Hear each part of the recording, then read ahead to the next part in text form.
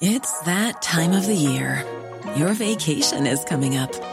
You can already hear the beach waves, feel the warm breeze, relax, and think about work.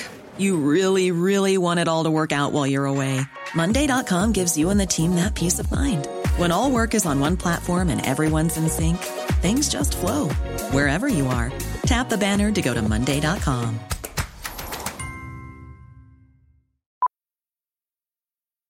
Millions of people have lost weight with personalized plans from Noom. Like Evan, who can't stand salads and still lost 50 pounds. Salads generally for most people are the easy button, right? For me, that wasn't an option. I never really was a salad guy. That's just not who I am. But Noom worked for me. Get your personalized plan today at Noom.com. Real Noom user compensated to provide their story. In 4 weeks, the typical Noom user can expect to lose 1 to 2 pounds per week. Individual results may vary. A warning just before we begin. Some listeners may find some of what we're about to hear distressing. Also, this episode contains some strong language. These are the things that people need to understand. Not the fact that I'm not condoning what CJ was doing. He was this little boy, this playful character. There was also the other side to him. He was accused of robbery and carrying a bottle of corrosive acid. He was caught carrying a knife at a fun fair and convicted. I think I should just act like a normal teenager. As a parent, you just want to give your child a good start. What did you just say to me? Be prepared to lose.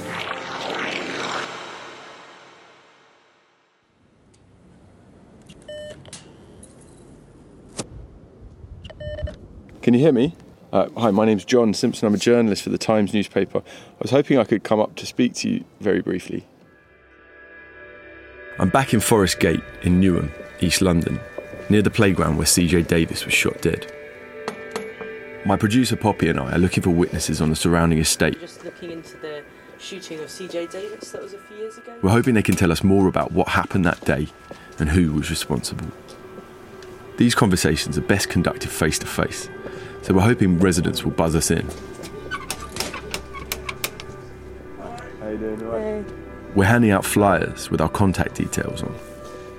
The flyer has the logo of the podcast Who Killed CJ Davis. Beneath that, it says, a new podcast for the Times newspaper. We're seeking your help to get answers. If you have any information, please get in touch. You can remain anonymous. On Fleet Street, we call it the shoe leather approach. And we're here at the same time, on the same day of the week as the shooting, 3 p.m. on a Monday. We're mimicking a police tactic in the hope that people still follow the same routines 3 years on. Yeah, we should get around the houses now. Yeah. We tried, that's one block. You could holler up there. We're at a 4-storey block of flats that overlooks the spot where a metallic grey Range Rover pulled up that day in September 2017, and the shooter or shooters got out. I buzz another flat. Hello, my name's John Simpson. I'm a journalist for the Times newspaper. I'm working on something I was hoping to discuss with people who live in the area.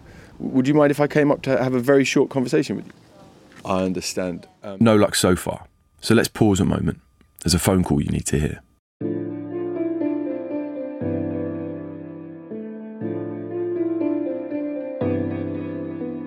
I'm John Simpson, the crime correspondent for The Times. This is episode 2 of Who Killed CJ Davis. I've been investigating the unsolved murder of CJ Davis, a 14-year-old boy who was shot dead beside a playground in broad daylight in East London in September 2017. Today, we focus on CJ's descent into crime, how he was forced to leave mainstream education and attend a pupil referral unit, an experience which is part of a national crisis. The theory is that he was the victim of what gangs call a ride-out, venturing into rival territory to kill or maim their enemies. In the 3 years since he died, the wall of silence has stood firm and nobody's been charged with his murder.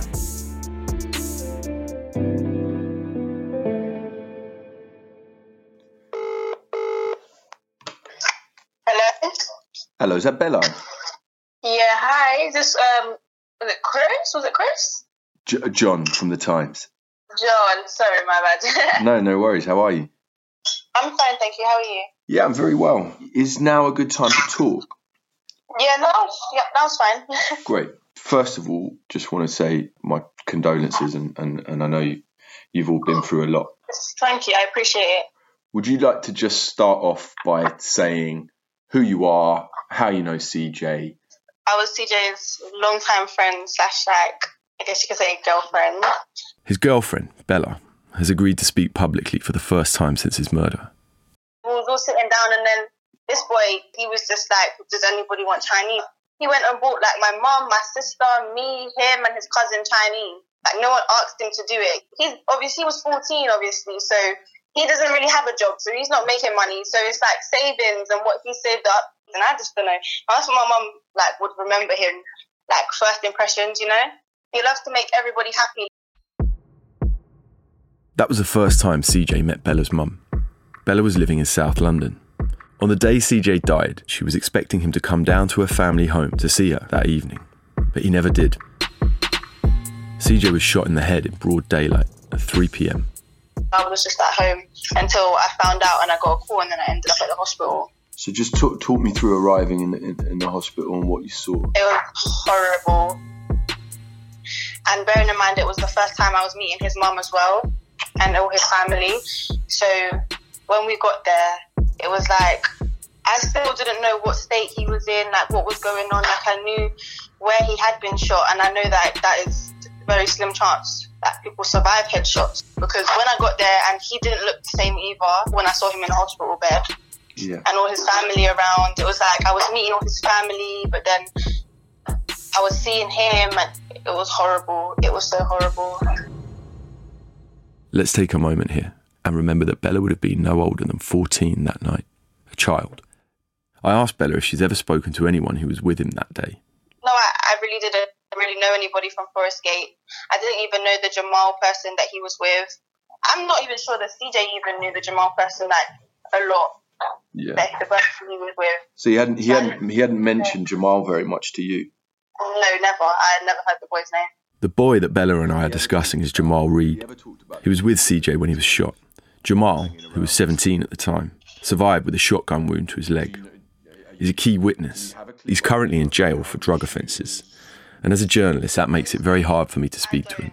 I've heard 100 million stories from like the media, and I've seen things online that people have like bragged about shooting him, and nothing's like the videos and YouTube videos and songs that his name's been put into, and like people that have been bragging, but it's not really one person bragging, so you can't put a pinpoint on who has done it. Bella's referring to drill music videos. The whole block ain't done shit. And I was laughing when I saw the pic of a mum just bury her kid. It's a style of rap that uses urgent, uncompromising lyrics with common themes of murder, drug dealing or street violence. Since CJ died, there have been various songs from gang-affiliated drill rappers in the area, mocking his mother's grief. Mum kept shedding tears. Somebody tell her, I don't give a fuck that her son ain't here.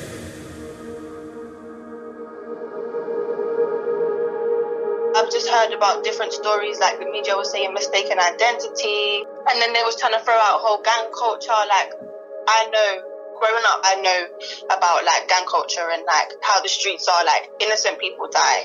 So I know that, not saying that CJ was innocent, but I know it could have literally been anything, and postcode wars are no joke. It's horrible and it's stupid, but they're really no joke. Warring street gangs, invariably bound up in drug dealing, are often defined by the estate or postcode they were formed in. They tend to fight for primacy or status, not for dominance in the drug trade. Crossing that boundary from one estate to another or into a rival postcode can cost these boys and young men their lives. And it gets real once it's something that's happened to you and around you. Did you make an opinion on that? How did you see him in that? Honestly, in my opinion, like all respects to how his mum feels and how like all his family feel, I didn't feel that he was being pressured or he wasn't being groomed into anything that he didn't want to do necessarily. If he was going to be about a certain way about in life, he knew what he was doing and he did it in his own will, if that makes sense. Yeah. In February 2017, 7 months before he was killed, CJ was arrested at a fun fair in South London. He was carrying a large knife. He told police he'd been threatened on social media, Snapchat, and he feared for his life. He was with his cousin and his godbrother and a few people from his dance school. That's CJ's mum, Keisha McLeod. At this point, she'd sent her son to live in South London with his uncles for safety. She was worried about the mounting evidence that he was being groomed to deal drugs. And apparently on Snapchat, there was a thing like, I'm going to hurt you, I'm going to stab you. He was at my brother's house. He wasn't allowed to go nowhere. So my brother said, you can go to the fun fair. Now he's been told that somebody's going to stab him. He's not thinking, I'm not going to the fun fair because I haven't been out for 3 months. I still want to go to the fun fair. So what do? I'm going to arm myself. What does he arm himself with? My brother's a chef knife. You know how sharp those knives are? I couldn't believe it. The police saw and he got arrested. CJ was carrying a knife in his trousers. He was walking strangely. Police spotted him and carried out a stop and search. I was so angry at CJ. I said, you're letting your cousins feel like that's okay. I needed him to realise when you do things like this, the police will come down on you. And I think it's about time the police come down on you for you to understand what can happen. There is a kind of line that he seemed to be crossing in his life at the time. Is that fair? Yeah, that's fair, definitely.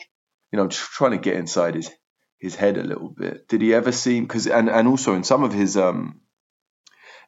psychotherapy sessions, he's quite open about being scared and being kind of worried about the choices he's making, but he never gave you that impression.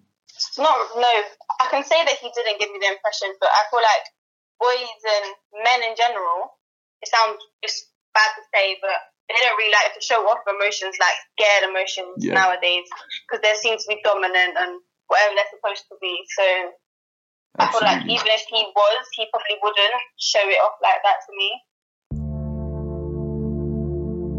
One evening, in the winter of 2016, Keisha was enrolling onto a health and social care course at Newham College. She got a call from her son. He was supposed to be home at 6, so he's called me as I'm walking down my road. And he's gone, Mum, these boys told me I've got to sell drugs till 9. I'm like, what? And the phone goes down. I go home, I phone my other friend, there's a guy, John, and I said, CJ's just called me, can you come round here? And he goes, all right. And then CJ calls me back and I said, where are you?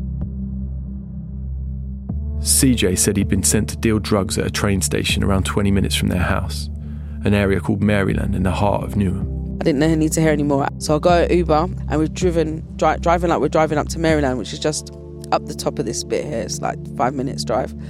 As I'm driving, I see CJ coming down on a bike. I shout out the car, CJ. CJ sees me and he stops and he goes behind a bush. So I stopped because I was telling the Uber driver everything and he was just like, oh my God, I've got kids, boys. I said, yeah, this area is horrible, get them out. Yeah, I'm just telling everybody. I get out the car, I go behind the bush and he's got a rucksack. And I've gone, what's that? And I've looked in the bag. And it was, as I go home and I look further, it was crack and heroin. It was about £600 worth of crack and heroin, rocks. And I said, CJ, if there's ever a moment in life you should trust me, it's this moment right now. And he goes, no, Mum, you don't understand, you don't know these boys. I said, I don't care. Listen, if there's ever a moment in life, I've got you. I'll deal with this. And I said, give me the bag, you take your bike and you ride home. And he goes, okay. And I remember him riding home and me and John just running behind him. And I'm just like, oh my God, great. I remember it well now. He comes in the house, he puts his bike at the bottom of the house, comes upstairs, and all I remember doing first is just hugging him because I was so happy for him calling me. I was absolutely grateful for that fact of like, we've been having a struggling tough couple of months, but he's now just realising, actually, I don't want to be like this. Keisha flushed the drugs down the toilet. She now believes this left CJ in debt and in danger. Her well-intended intervention here, a bid to protect him from the drug dealers, raised the stakes and thrust him further into a world of criminality.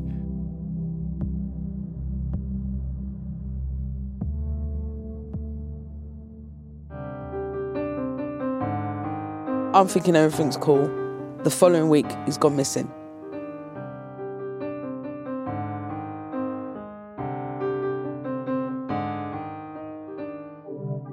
At age 13, a year before his death, CJ's mother reported him missing after he failed to return home one night. He didn't come back for a week. We now believe CJ was selling drugs, part of what's known as county lines drug dealing. The line refers to a phone number given to users and addicts. They call an operator of sorts in the exporting city, in this case London. That operator then uses a separate line to arrange the deal in the county, meaning that there's no obvious link between the dealer on the ground and the lucrative county line if he's arrested. The model has proved so successful that the National Crime Agency identified 3,000 separate lines last year. Each active line makes up to £800,000 annually. By those estimates, the industry's worth billions. The gangs use children, and thousands of young people have been safeguarded after being used as drug mules and dealers. During this investigation, we've learnt from one source that CJ wasn't alone. Another boy, who was in foster care, was also with him. We believe CJ, and maybe the other boy, had been ordered to travel, but we don't know by whom, and we don't know where they went. These are the things, like, even saying that somebody sent my child somewhere, are you kidding me? Like, I would love to see those people and think, what is it you're thinking of when you think, what is it you're doing? I understand that they're doing their old drug things, but how did you know that boy would do it? We'll continue to try and track down the boy in foster care and establish where CJ went and why.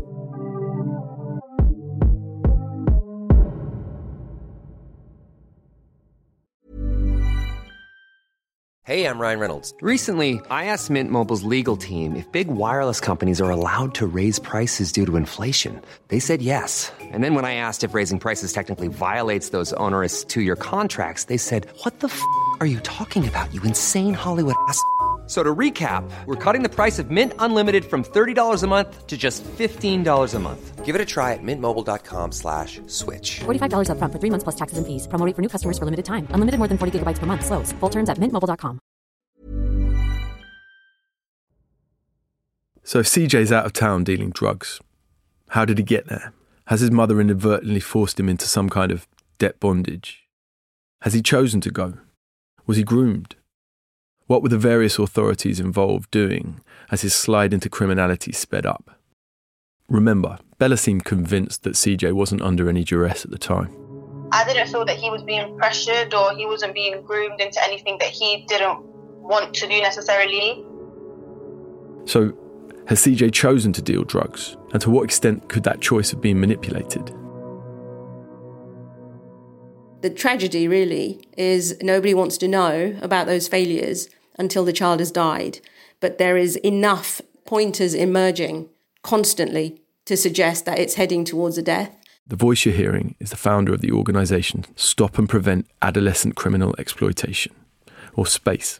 We can't reveal her identity due to the nature of her work. If you can point me in the direction of a 13-year-old who suddenly wakes up one morning and decides, okay, for my career choice, I'm going to be a drug runner. Who does that?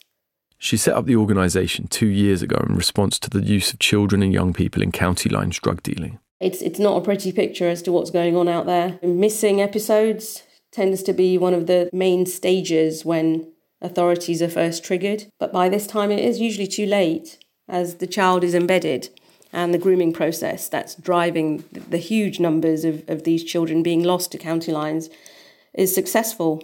And grooming is the silent driver and the silent killer. All these times all this is happening, I'm talking with police. I've been doing that all the time. I'm talking with social services of what's going on with my son because I don't know what to do. Because even when he ran away, that automatically gets known to the social services and they have to do this coming back home kind of thing. I wanted them to be involved. I wanted CJ to see, like, look, from you leave me, it's a completely different world out there. You don't have the love and support that you've got right now. And you can see now that this world that you're looking at is not as clean cut as it seems. Law enforcement and other authorities use a system called the National Referral Mechanism to protect victims of trafficking and labour exploitation.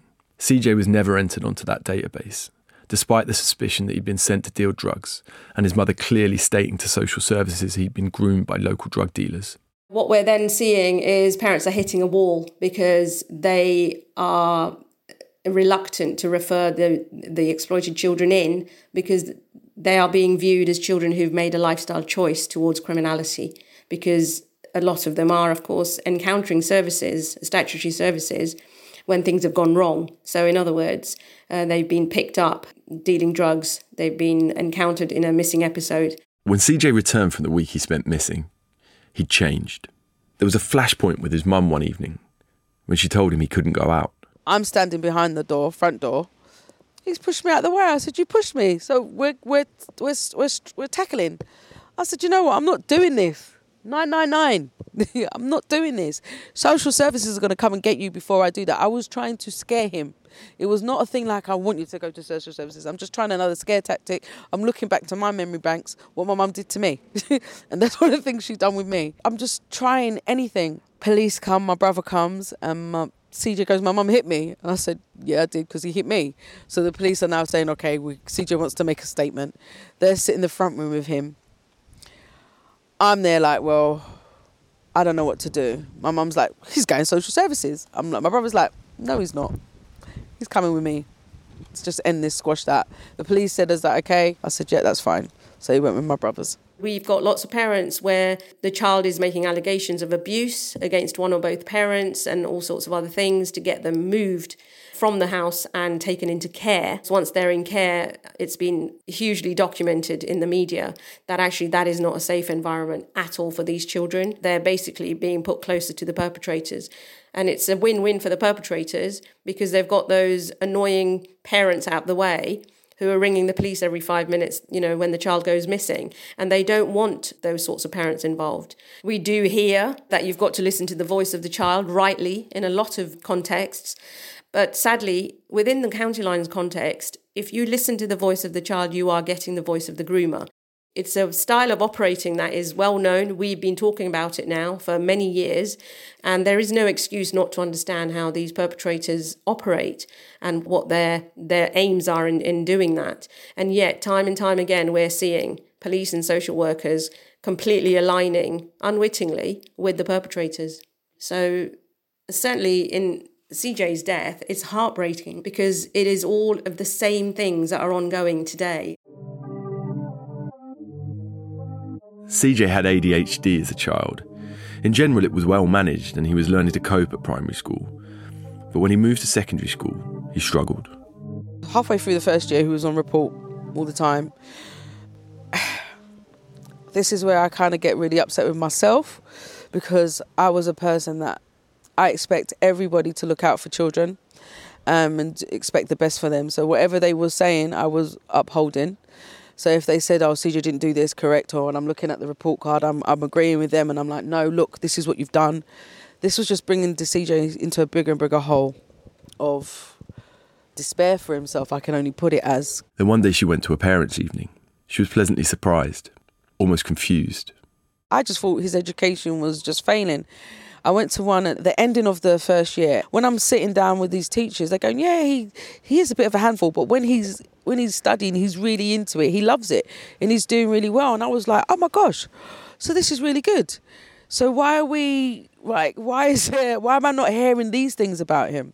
Keisha was then told that CJ's persistently disruptive behaviour meant he would have to leave the school. But she believes the school had an agenda and did all they could to force him out. We contacted Forest Gate Community School, who said their condolences and sympathies are with CJ's family. They added, during CJ's time at the school, he displayed very serious behavioural issues, which very quickly became unmanageable in a mainstream school setting. Pink highlighter marks. Who made those marks? He did. I'm sitting with Keisha at her home, folders strewn on the dining room table.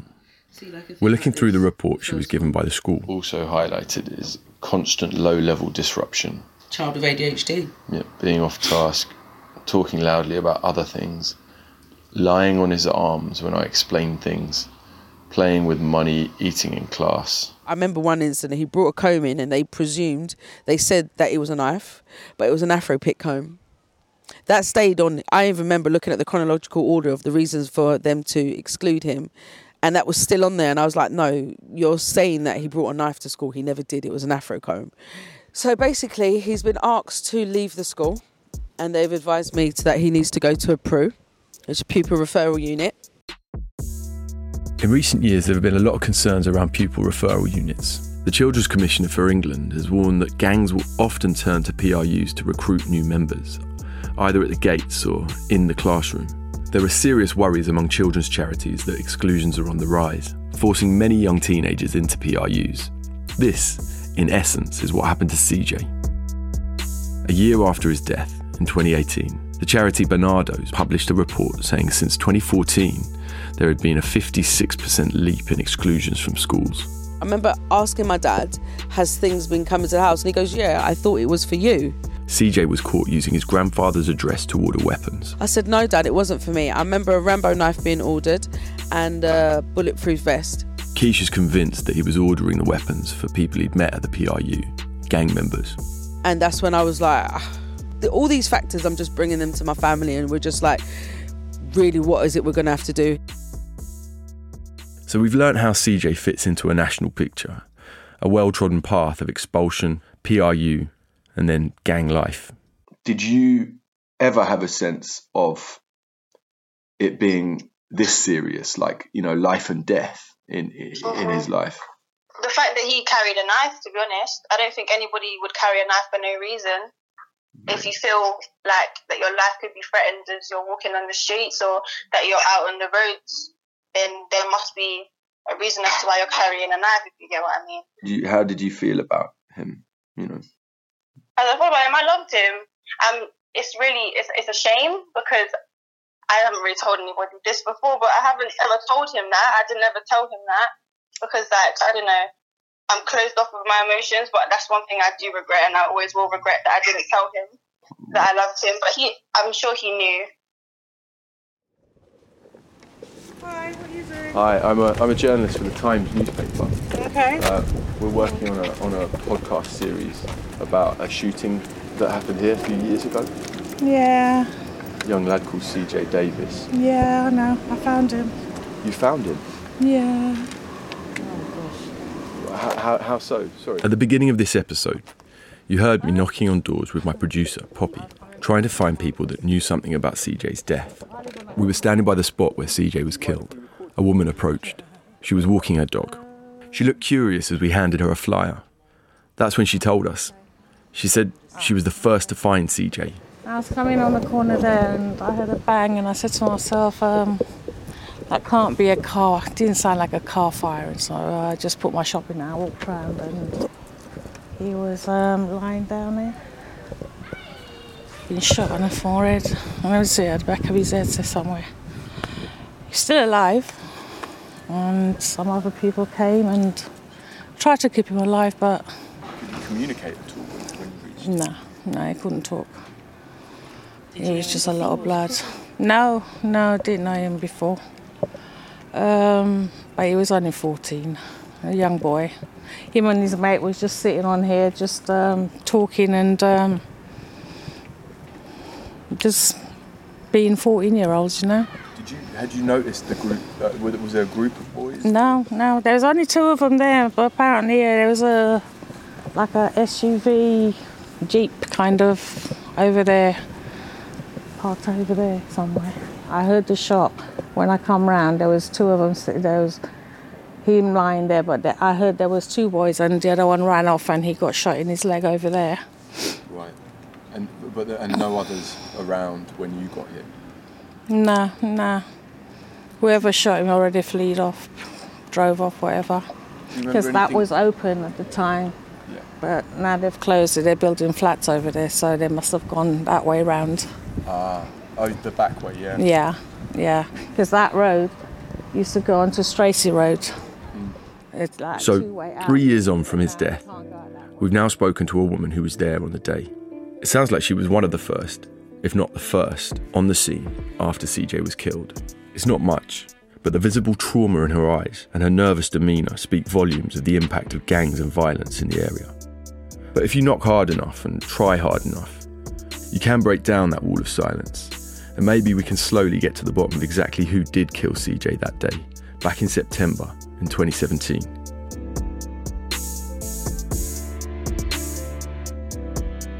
However much he might have seemed a willing participant, CJ's story is familiar to people on the front line of child criminal exploitation because it follows the archetypal path. It seems fairly clear that there were missed opportunities for interventions and for CJ himself to turn back, even if he didn't see them. But in most other stories, children don't wind up getting shot in the head. Something bigger was happening. Even when CJ went missing a year before his death, a series of events had been set in motion. A brutal wave of violence between the gangs of Newham and East London. it would culminate in CJ's murder.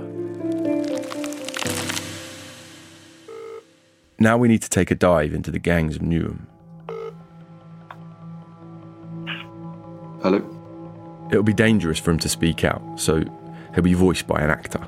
I need you to tell me a little bit about what was happening in Newham at the time. You've entered the underground world. That's something I've always said. There's an underground world in London. There's a world within London, you understand me? There's a city within a city, you feel me? And you've entered that.